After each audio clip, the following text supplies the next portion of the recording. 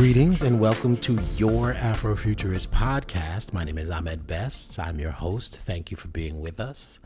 Tim Fielder is an award-winning illustrator, concept designer, cartoonist, animator, and his lifelong love of Afrofuturism and comic books and pulp entertainment and action films led him to create a studio called Diesel Funk. Now, Diesel Funk Studios is a multimedia company that specializes in stories and apps and anything in a visual format that puts forth the Afrofuturist idea, as well as putting Black people into situations in which you don't see very much representation when it comes to science fiction and fantasy. In this episode, we really talk about what is in Tim Fielder's head, what motivates him to doing what he's doing, why he does what he does, what influences him. And it was a great conversation because a lot of times when we talk to Afrofuturist designers and technologists, historians, it's very difficult to get all of those wrapped into one person who has decided to take the mantle of creator and make something that visually represents as well as narratively represents where we want to go and where we want to be. His wonderful work can be seen at dieselfunk.com. We talk about his influences. We talk about why he makes what he makes and what he makes what he makes, and why Diesel Funk will be a leader in the future of Afrofuturist narrative and storytelling. So please enjoy this episode with Tim Fielder, founder of Diesel Funk. Tim Fielder, I'm an enormous fan of your work, and I'm just an enormous fan of your outlook. You know what I'm saying? Like, I love how you just come about just doing things. And the first thing I wanted to ask you about was the name Diesel Funk, because it sounds like Bootsy Collins plays bass in Diesel Funk. Like, where did Diesel Funk come and why Diesel and Funk? Right. I am not the first person to use Diesel Funk because Diesel Funk, just like steampunk, are subsets of steampunk, diesel punk, where you are taking alternative technology and modes of adventure and storytelling and being, you're fusing it with Victorian age modalities. Now you're like, what's Victorian? That means the Queen of England. Remember back in the 1900s when everything used to run on steam engines like that. But when you're talking about steampunk, you're talking about that type of thing, but they have brothers and sisters like us in it, right? So diesel funk would be a subset of that, right? Of diesel punk. And so that's what I'm doing. So I'm by no means the first practitioner of diesel funk, but it's a hot name. Yes, it is. I named my company after it, very proud to have chosen that name. And Maddie's Rocket fits into it. And it's been going on now for about 4 or 5 years. And when you started doing your own thing at Diesel Funk, and Maddie's Rocket, I'm just such a huge fan of, especially since, I'm a big Aviator fan and Oh, really? Yeah. I did not know that. Yeah, I love aviation, and my father was really big into the Tuskegee Airmen, and he was in the Air Force, and the P-51 Mustang and the Red Tails was a big thing growing up. So when Maddie's Rocket, I looked at the illustration of Maddie's Rocket, I felt like, oh, this is a story that has a lot of historical gravitas. So where did that idea come from for Maddie's Rocket? Right. Maddie's Rocket came from Bessie Coleman, who was the first Black internationally licensed pilot, if I'm not mistaken, to fly a plane. She's from Texas, and she made hair, and she could not get her license here in the United States. So she did side jobs to earn the money to go overseas to France to get her license there, because they were more open to people of color like us. So what I did was I took Bessie Coleman, I took Harriet Tubman, I took Flash Gordon, I took Buck Rogers, and I took my mother and my grandmother and I mixed them up into a stew, and that's how you come up with Maddie's Rock. Now, most people wouldn't think of a comic book with a matriarch as the hero. Mm-hmm. Why did you choose a matriarch? Because it hasn't been done. It has been done. I mean, you got Wonder Woman. You have Butterfly, which is a public domain character, which is really fascinating. You have certain types of characters, female characters that have been in comics for years, but the thing you didn't have generally were characters that were not sexualized.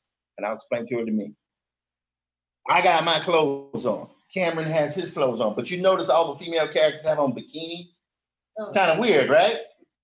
I didn't want to do that. I wanted a character where the woman was like my grandmother, my godmother, who was dressed to the nine all the time. So that's what I wanted to do. I wanted to have a character that would be adventurous like Bessie Coleman, but put it in a science fiction environment, because my parents, who are, in their, well, my mom's 17 years old, but my dad is 85, right? They're both older, and they didn't have that growing up. But I said, let me do that.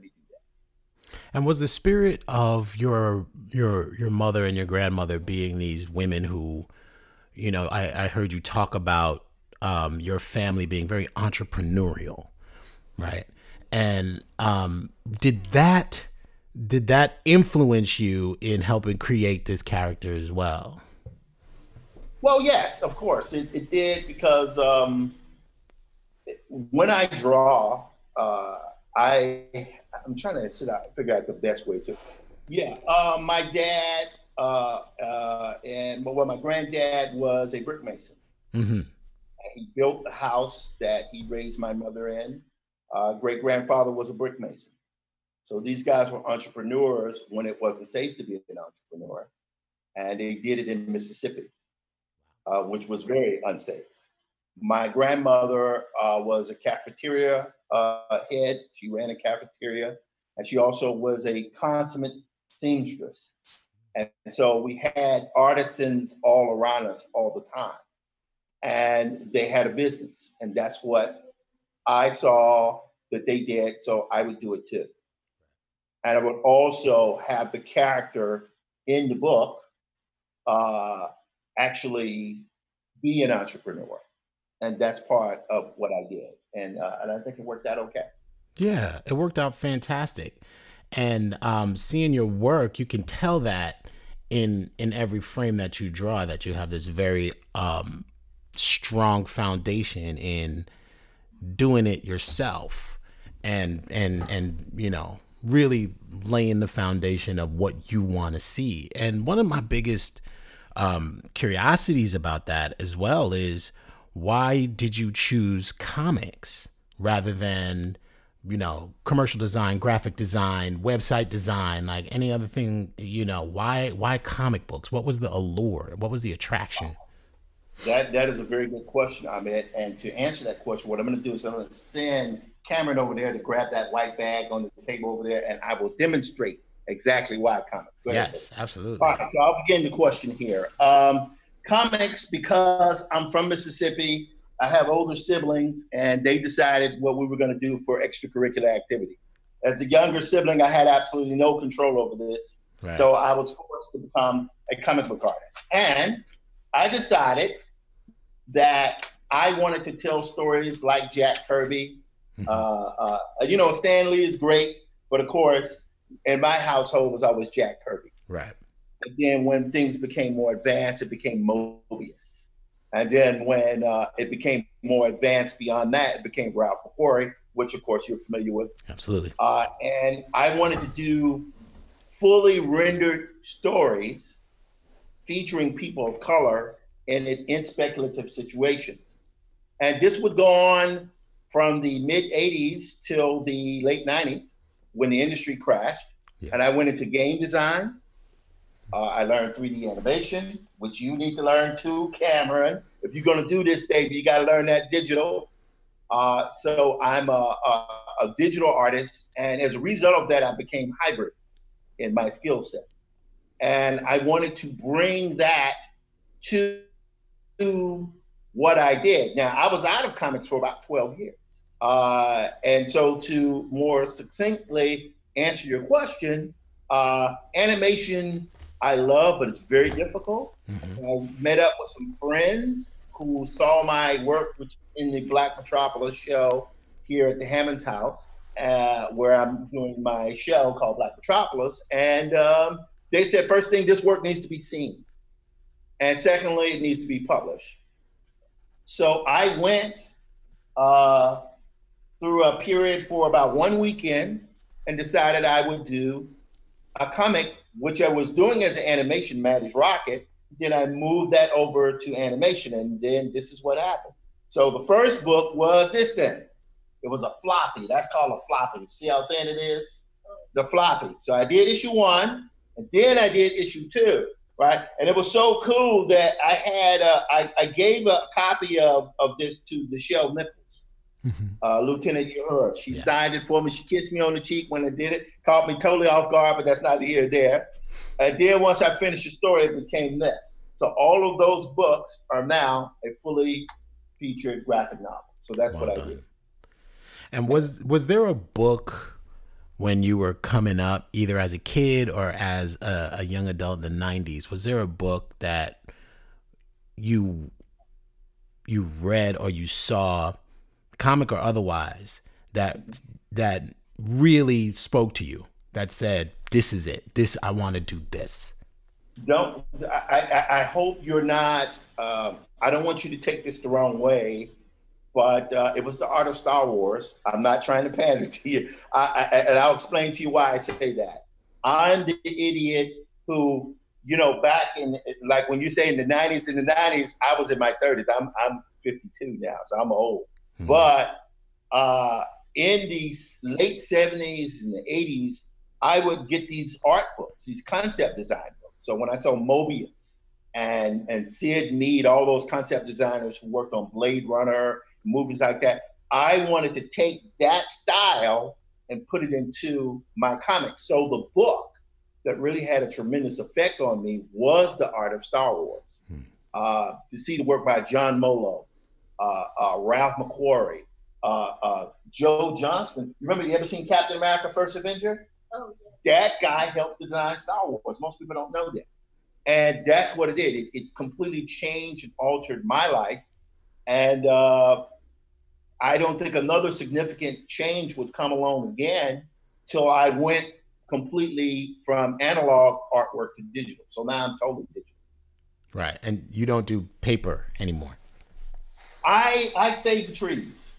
Save the trees. Made out of trees. You know that, right, man?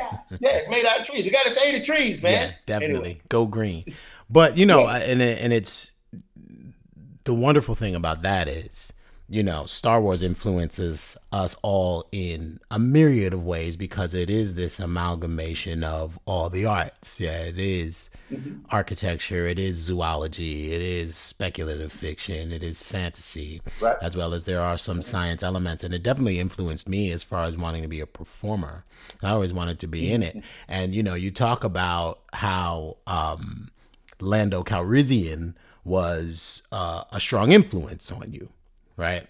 And when did you realize that for your art, you needed to do a African diasporic focused idea of futurism? Right. Well, first of all, let me just say that I am not the first person to do this type of work. Right. And I like to say that because there have been a number of visual Afrofuturists around for years.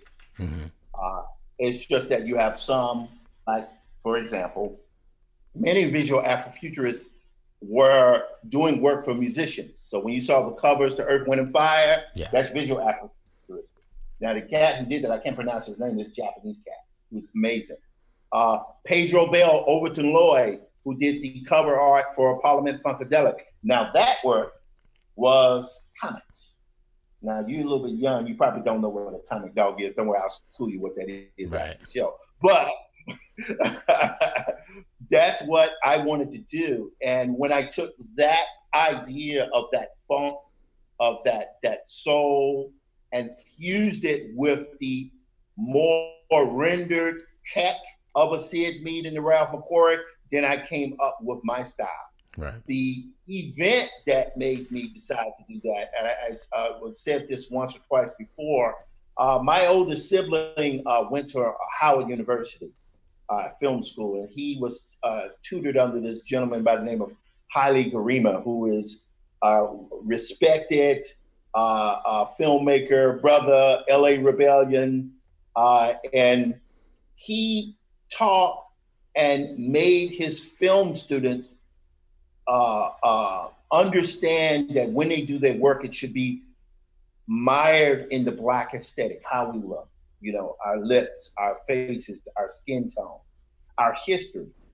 And so my brother went off to Howard. So you can't get no more radical than that as a filmmaker. So he comes back, Clarksdale, Mississippi, and I'm doing a character, and the character is a swordsman dressed up in the middle like military gear. He has these two swords. Now, for me, I was trying to do something that was based on like a Jedi warrior. Right. That literally is what I'm trying to do.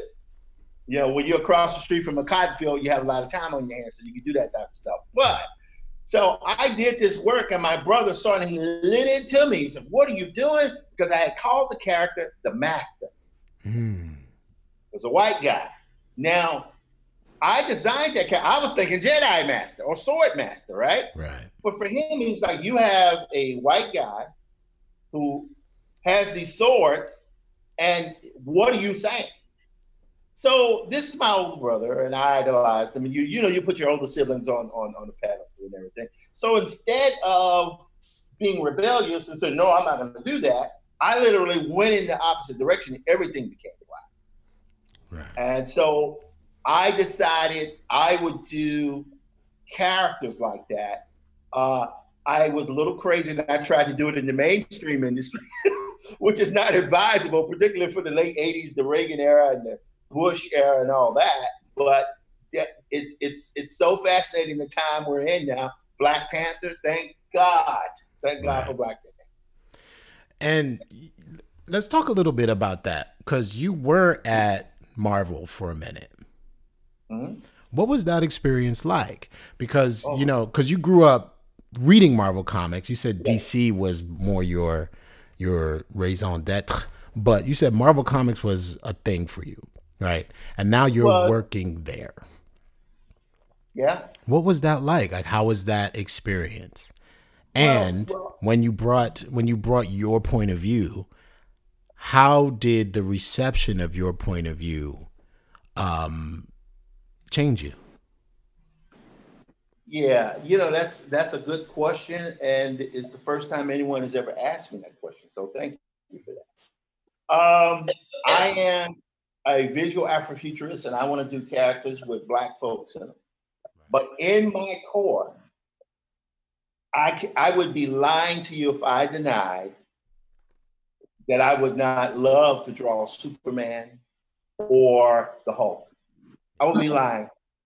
Any comic book artist out there would essentially be not honest with you. They would be disingenuous if they did not concede that they would jump at the chance to do a traditional comic book. And when I worked for Marvel, I came in, first thing I did was Conan the Barbarian. You heard of Conan the Barbarian? Don't worry, we're going to get him up to speed. So Conan the Barbarian is a character created by Robert E. Howard. And I'm mentioning that now, and you say, well, what does that have to do with Marvel? Because it's influencing what I'm doing now, in fact. But back to the Marvel thing, I wanted to work for a traditional comic book company. I wanted to work for Marvel DC. And I did editorial cartooning to begin with, and I got my start in comic books by Joyce Bradner, the widow of Harvey Pekar, who I love very much. She gave me my start in comic books. And when I eventually started to work for Marvel Comics, man, you're inside. I was a freelancer, of course, but you're inside, and everyone is I should say everyone is like, for example, I'm one of the painted artists. So I did painted graphic novels. And the painted graphic novels I did, they would hand you brushes. I would use these brushes to paint back on in paper, and here I was producing that for Marvel Comics, man. That's the dream. So I did that until, of course, the industry. Most people don't realize that Marvel Comics declared bankruptcy in the 90s. Yes, I remember that. And when they declared bankruptcy, the dream for a lot of people basically ended. It basically ended. So I did that, and for that brief period of time, I guess about 4 or 5 years, I freelanced, and then they eventually segued into video games. Where for about a year and a half, I worked on a Batman video game. Hated it, but I did it. So it was an interesting experience. I can't seem to get away from comics, man. It just seems to be part of what I do. And did you ever try to pitch any ideas when you were inside? And were those ideas Afrofuturist centered books and ideas? Yep, not just to Marvel.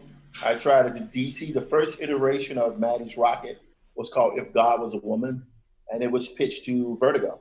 Mm-hmm. And that didn't work because the editor who liked it had a brain aneurysm and died, unfortunately. Oh, I know that's kind of morbid, but it was that period in the 90s when the industry crashed, took out a lot of guys. Lost a lot of people because the mortgages were on the line, that type of thing. But I tried to pitch my stuff to various outlets. And the only one I was really successful with was Rap Pages magazine. yeah. For a quick second, I did an iteration of Black Metropolis, which lasted for about 3 issues. But it just wasn't time, man. I remember speaking to a curator, a fairly famous curator who covers a lot of Basquiat work, and it had to be in the late 90s or the early 2000s. And I saw it, and I was like, look, I wonder if you'd be interested in covering my work, Black Metropolis, and put it in a gallery. And she looked at me like I was crazy. And I understand that because the world wasn't ready for that. Not in comics, and certainly not in the gallery system. And here we are now, where we got Cameron here at the show. So there you go. That's awesome. And the idea for Black Metropolis, where did that start? Where were the germs of that? Like what were the beginnings of Black Metropolis? Well, again, I talked with my brother. That was the first thing when I realized, and I'd done Black characters before, but it was never really overtly, it wasn't something I was willingly doing. I was just doing it just to be doing it. My character Thunderstar, when I was, 5, 6, 7, 8, that character was based on Jim Kelly. So I've always had and done Black characters. But when I said, okay, I want to do a Black character, make a point, and I want to create material specifically for Black people, but that has the ability to universally cover any demographic, that would have to be when Julie Dash did Daughters of the Dust. I've said this to her before. I don't know if she takes me seriously, but she was doing this love story, but she wanted to base it in this city where all of the buildings were made out of African sculptures. And I decided that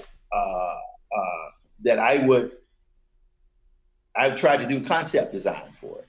And it had such a tremendous effect on me that it would affect Black Metropolis.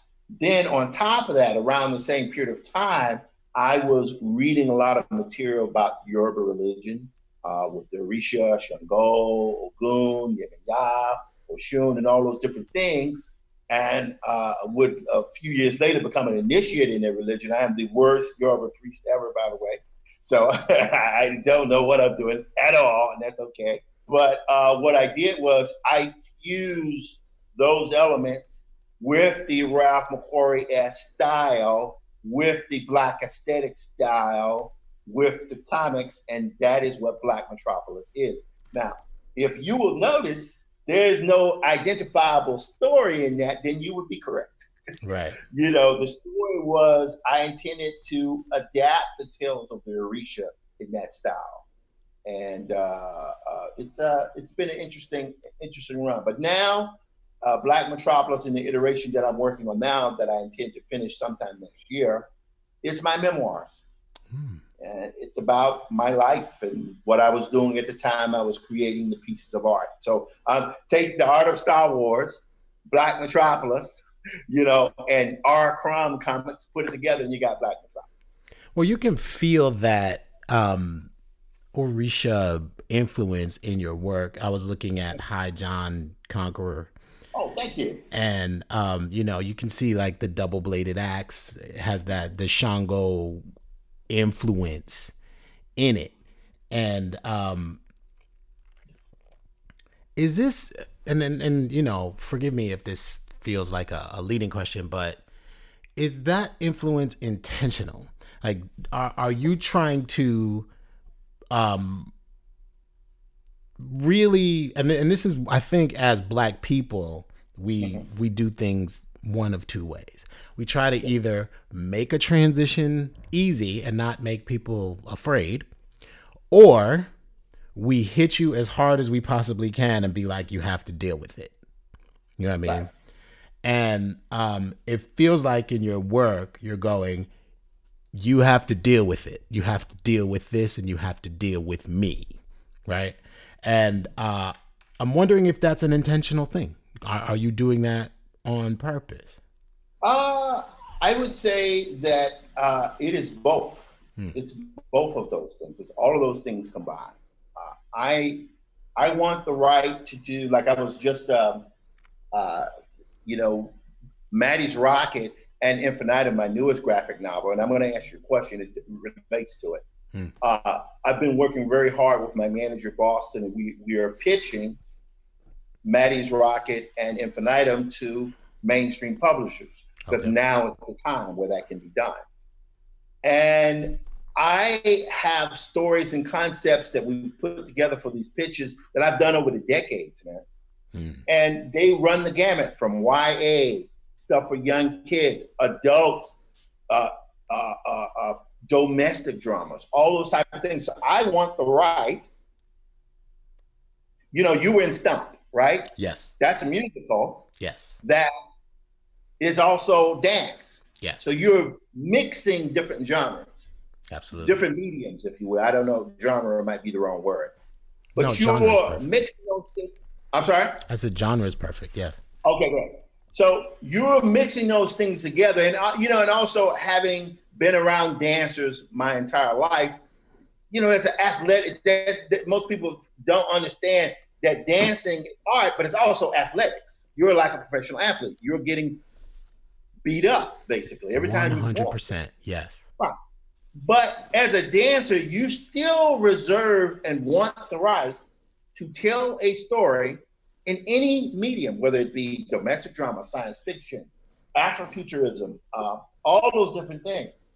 And, you want the right to do whatever kind of comic you want to do, right, Cameron? Right. Same thing. I want that right too. Absolutely. So with Hi John, I wanted to do something. This is going to sound really interesting. Edgar Rice Burroughs created Tarzan. Yes. And he was not the most progressive of people. He was very regressive in his outlook on life about people of color. Agreed. But I'm sorry, Tarzan is a crazy character. John Carter, Warlord of Mars is a crazy character. Superman was influenced by John Carter, Warlord of Mars. And what I wanted to do was to do a story that with a main character that looked like Ahmed, that take no prisoners, built like Conan, but with a battle axe, just like Shango. Yeah. And I wanted to tell and fuse those different elements together. Now, that's one of the reasons why I really appreciate you guys interviewing me, you and Lonnie, because you guys are scholars. So you're asking me that question because you're detecting and seeing directly a connection between the medium of comics and art, but you're also seeing you're directly seeing the influence. Yes. So it's not that you're blind, you're seeing exactly what I'm intending. Yes. But there's so much work to do, man. We'll be old men before we get to the end of it. Yeah. There's so much material to cover. And I'm one guy. So moving forward, probably after the next few weeks, I have to look into start getting an assistant just to help me finish all this work. I have about 30 books underway. Wow. Wow. Yeah. That's quite a library you're creating. And that's a lot of work. But I think what's strongest about it is I feel like your voice and your point of view is super specific. Like I know when I looked at that frame of Hi John Conqueror on your website, I was like, oh, that looks like John Carter, Warlord from Mars. But it looks like Shango. But check it out.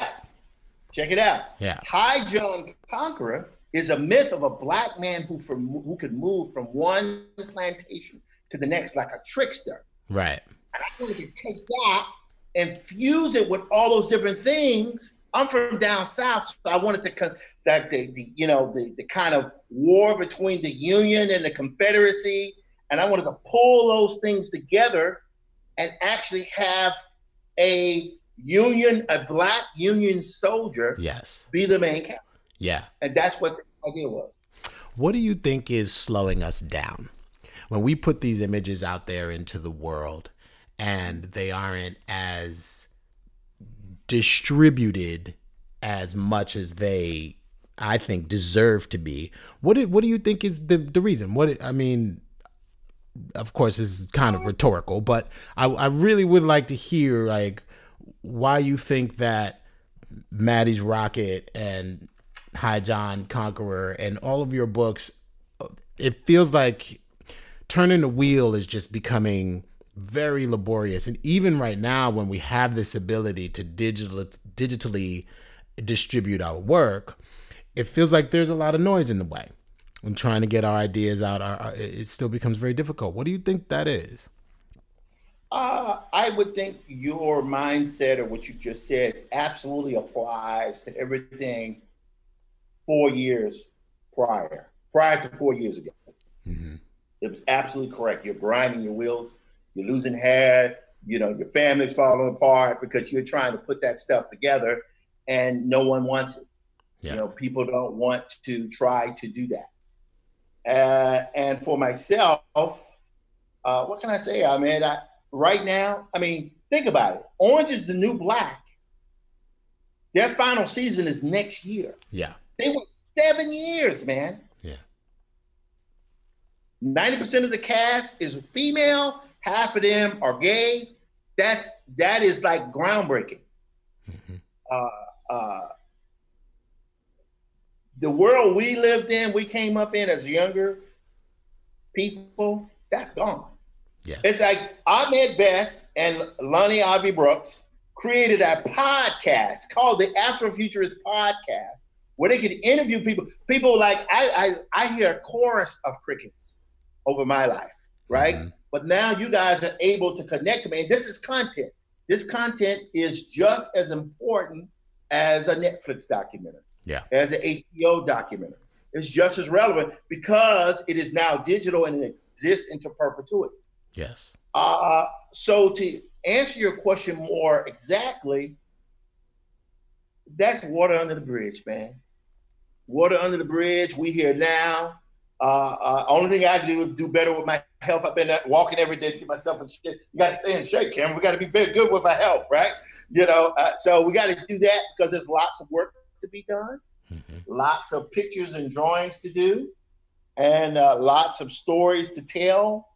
And I would also say that, we're doing things where I'm moving my projects into the mainstream graphic novel space, but that doesn't even speak to the movie stuff and TV stuff, which is much more dynamic in our experience. I can't talk about any of it now, but oh my God, the sky is the limit. The sky is the limit, And that's why I think it's, my work is in a gallery, man.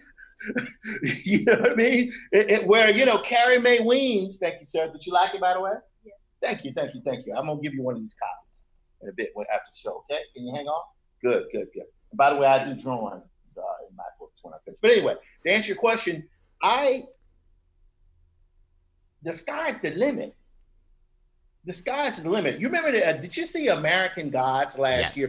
That scene with Orlando Jones? Yeah. He's playing Anansi. Anansi. Yeah, Anansi, right.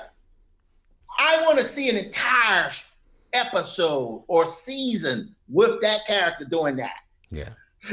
You know what I'm saying? That's where we are now because, people need ideas. I mean, Random Acts of Flyness. Yeah. It's out. Terrence Nance, Insecure is out. You know what I mean? These things aren't even, Insecure's been around, 4 years now. Mm-hmm. So these people need that content. They need us to do our stuff because they can only have so many ideas. So it's up to us to produce them.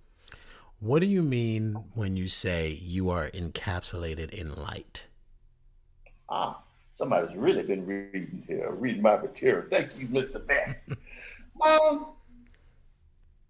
Joy. Did that make sense? Mm-hmm. It was, I've been around for a second here, and I guess I would say being encapsulated means that you are surrounded. And when I say encapsulated by light, what I mean is that whatever situation you're in, everything is all manageable, doable. And in order to finish anything, you must attack things that are manageable and doable. And when you're doing that, you're encapsulated in light. And how does that move your work? Oh man, you throwing them to me today, brother. I got to give it to you. Whoa, let's see. That moves my work. I raised my kids. Mm-hmm. You know what I mean? I raised my kids.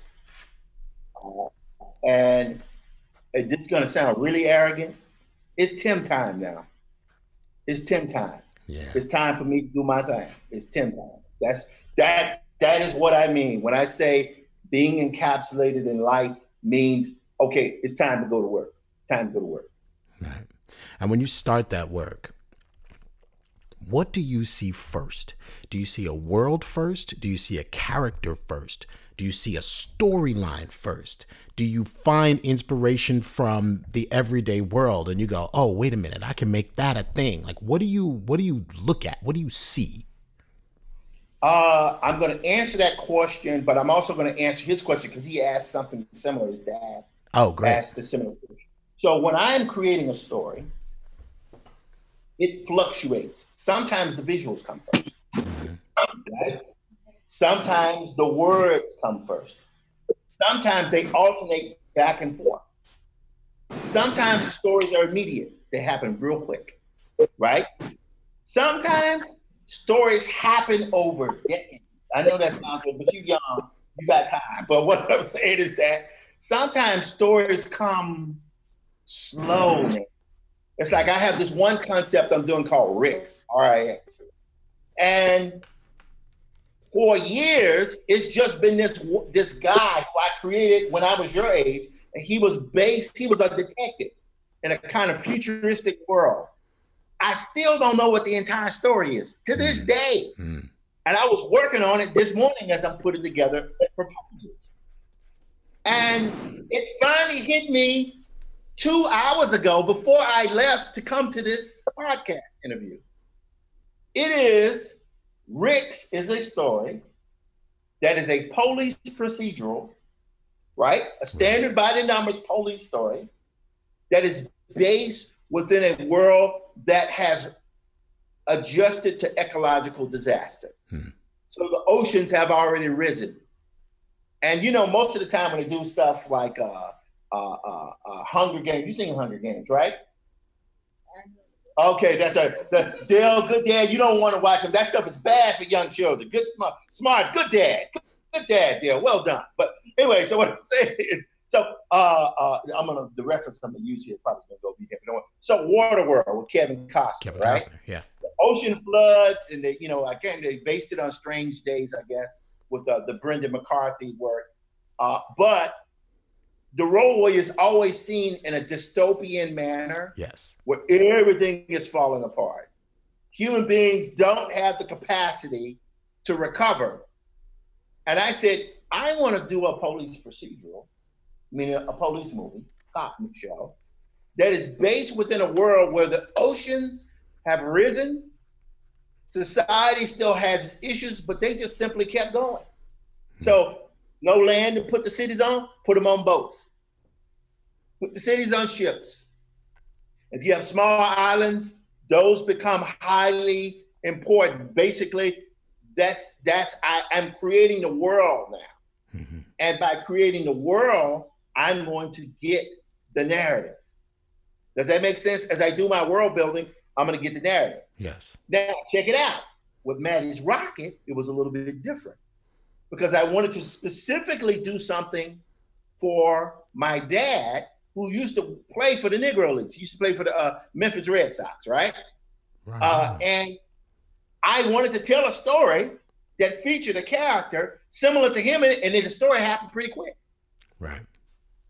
So that's what it is. Sometimes the stories come slow, sometimes they come fast, but they come in the time they're supposed to. Does that make sense? Yeah. Good. Is there a reference? Is there a reference that you usually go back to when you're stuck? Like if you're on an idea, like say for Rick's, and you're just stuck, you're like, what is it? What do you use for inspiration? Like, what do you look at? What do you find? What do you read? What do you touch? Like, what gives you that, when you're in that hard area, when you're in the chair and you're just like, I don't know what's next. How do you get over that hump? Okay, this is a very good question, and this will also, he asked something similar to that. So first thing you do is you recognize that I have found that it is important to do more than one project. Mm-hmm. That's the thing. You don't just do one project, you do more than one. You keep control. You don't want to do too many, but what you do is you have at least two projects going, at least two. So when you're working on a story and you reach a wall, you move to the other one and you work on that one. And then when you feel like, okay, I've done enough, then you go back to your original project, or you take a walk, or you exercise, or in certain cases, like I've done before, you eat a little bit too much, right? Mm-hmm. You know what I mean? So, but you gotta watch that. So what it is when you're creating stories, right? Everything in its appointed time, not a moment sooner. However, you can will a story into existence. Hmm. You can will a story. There have been times when I've created stories and I was like, I'm gonna do this, this gonna happen, and this is what it is. So for example, the story I'm doing now, Infinitum, about a man cursed by a vengeful lover with the gift of immortality, right? That story came about because I wanted to do essentially Black Superman. Right. But it was just an idea.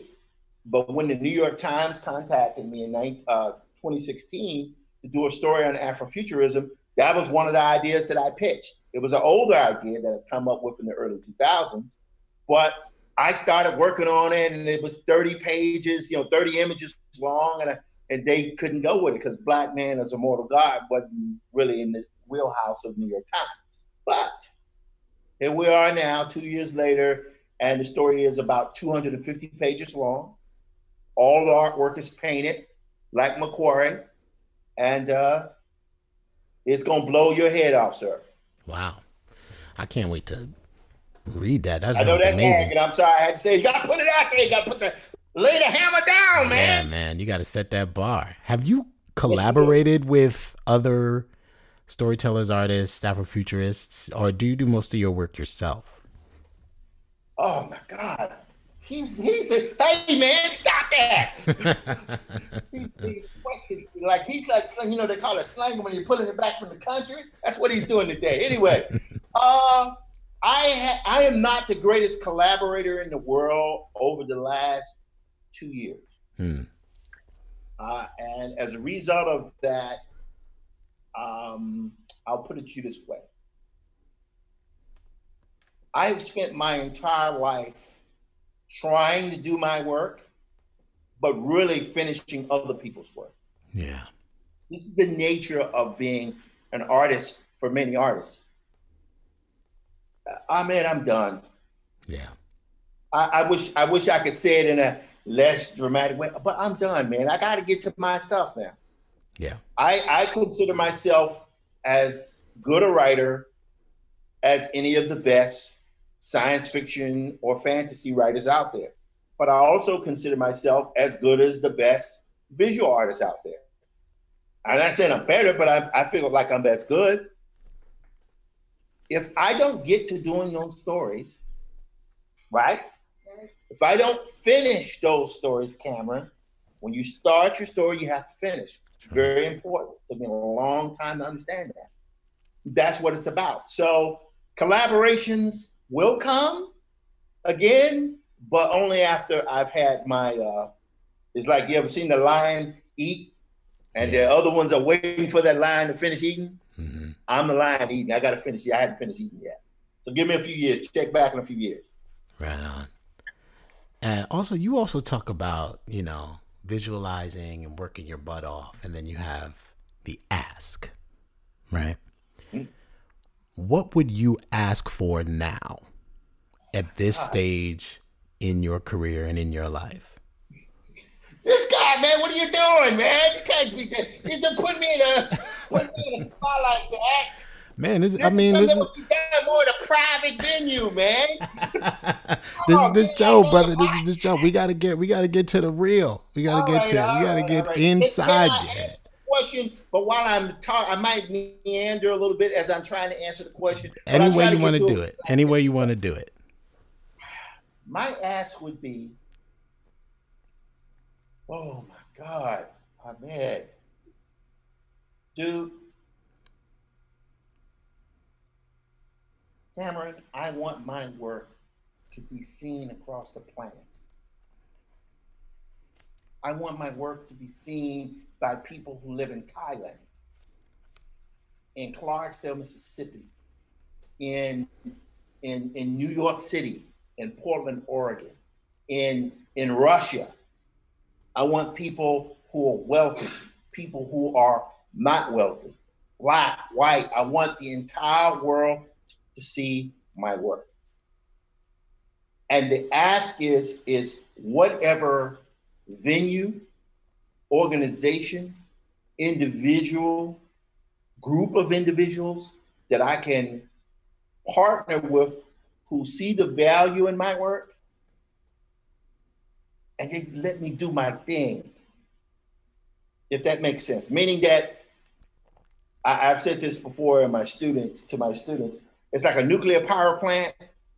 You would not want me to put me in charge of a nuclear power plant. We would die of radiation poisoning. There would be fallout. It wouldn't be good. Don't let me do that. I can draw and illustrate and tell good stories.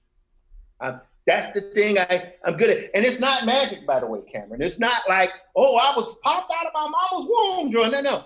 I've been doing this since I was a boy, a young kid. So I'm only as good because I've done it for years. And even when I wasn't doing comics, I was still in animation, game design. I taught for years. And all that stuff now informs my comic book. And I want to prove that I am a master, not to me, but to the world. Mm-hmm. And I want to get my stuff out. So my ask is like, yes, I want, like, for example, I self-published. This was all published. The irony is this was published by Print on Demand. This was published in my studio. And it is kicking my butt, by the way, because I would say manufacturing books inside your house is a very difficult thing to do. But a mainstream book publisher is what I'm going to do now. Why? I need penetration. Mm-hmm. I need my work to go everywhere. And we're in a period now where Black Panther made $1.4 billion. So somebody knows a person who does quality, fully rendered, well-told stories with characters of color, there's a market for it. And the time is now for me to get my work out. And Does that answer your question? Yes. I hope it does. Absolutely. Okay. Absolutely. And I think that's going to happen. Your work is phenomenal. And Thank you, man. it's you see your influence, you see the strength of your storytelling, and it's highly impactful, very really highly impactful. Thank you. We got one last question, and Okay. this is kind of one of our standard the Afrofuturist podcast questions, right? And I would love to hear your take on it.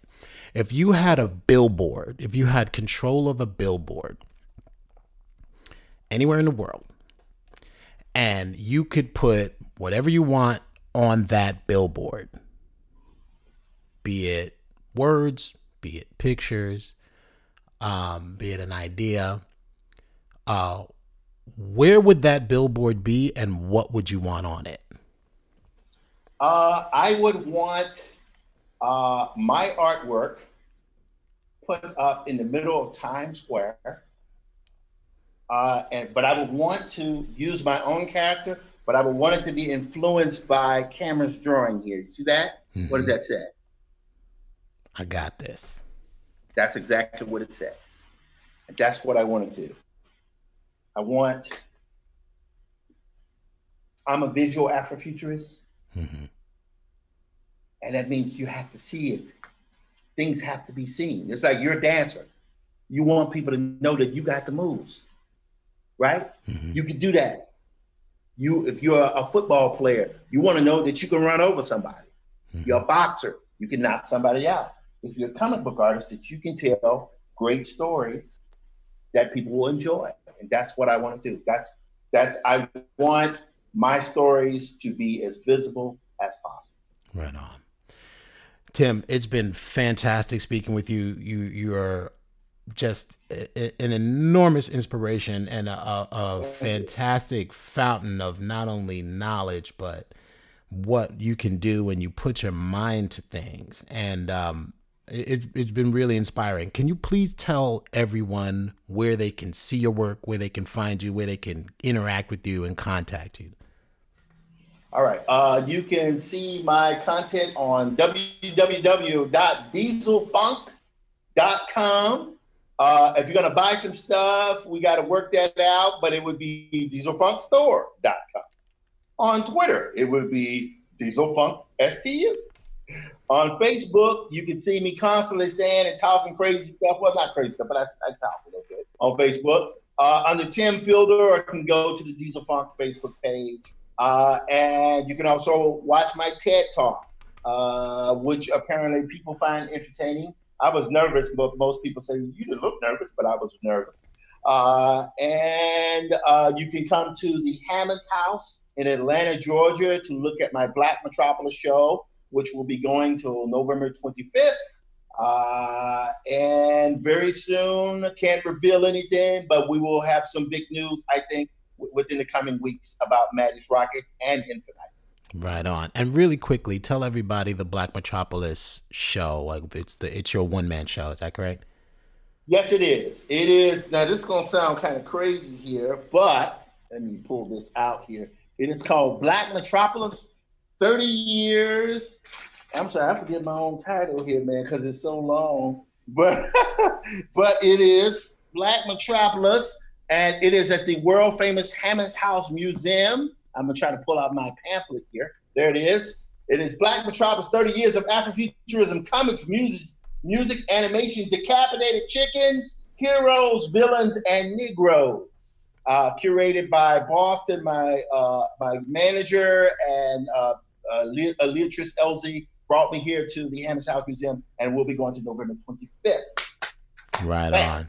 So if anybody is in the area of the Hammond Museum, please check out Tim Fielder and Black Metropolis. Please go to Diesel Funk and look at and experience his stuff, as well as check out the TED Talk. It's really great and inspiring. There's some great images, and he's wearing a cool bow tie. Tim, thank you. I'm in on the bow tie. Tim, it's been a real pleasure, man. Thank you very much for joining us. And thank you, Cameron, for being here. You're the future. We're depending on you. We're depending on you, Cameron. All right, guys. Thank you very much. Have a great day. You. Thank you for listening to the Afrofuturist podcast. If you like what you hear, please subscribe on iTunes or wherever you get podcasts. If you'd like to be a sponsor of the show, please contact me at Ahmed Best at theafrofuturistpodcast.com or at Ahmed Best on Twitter. If you have any ideas of any great guests that we would like to talk to on the Afrofuturist podcast, please contact me again at Ahmed Best at theafrofuturistpodcast.com or contact me on Twitter at Ahmed Best. Thank you all for listening again, and I'll see you next time.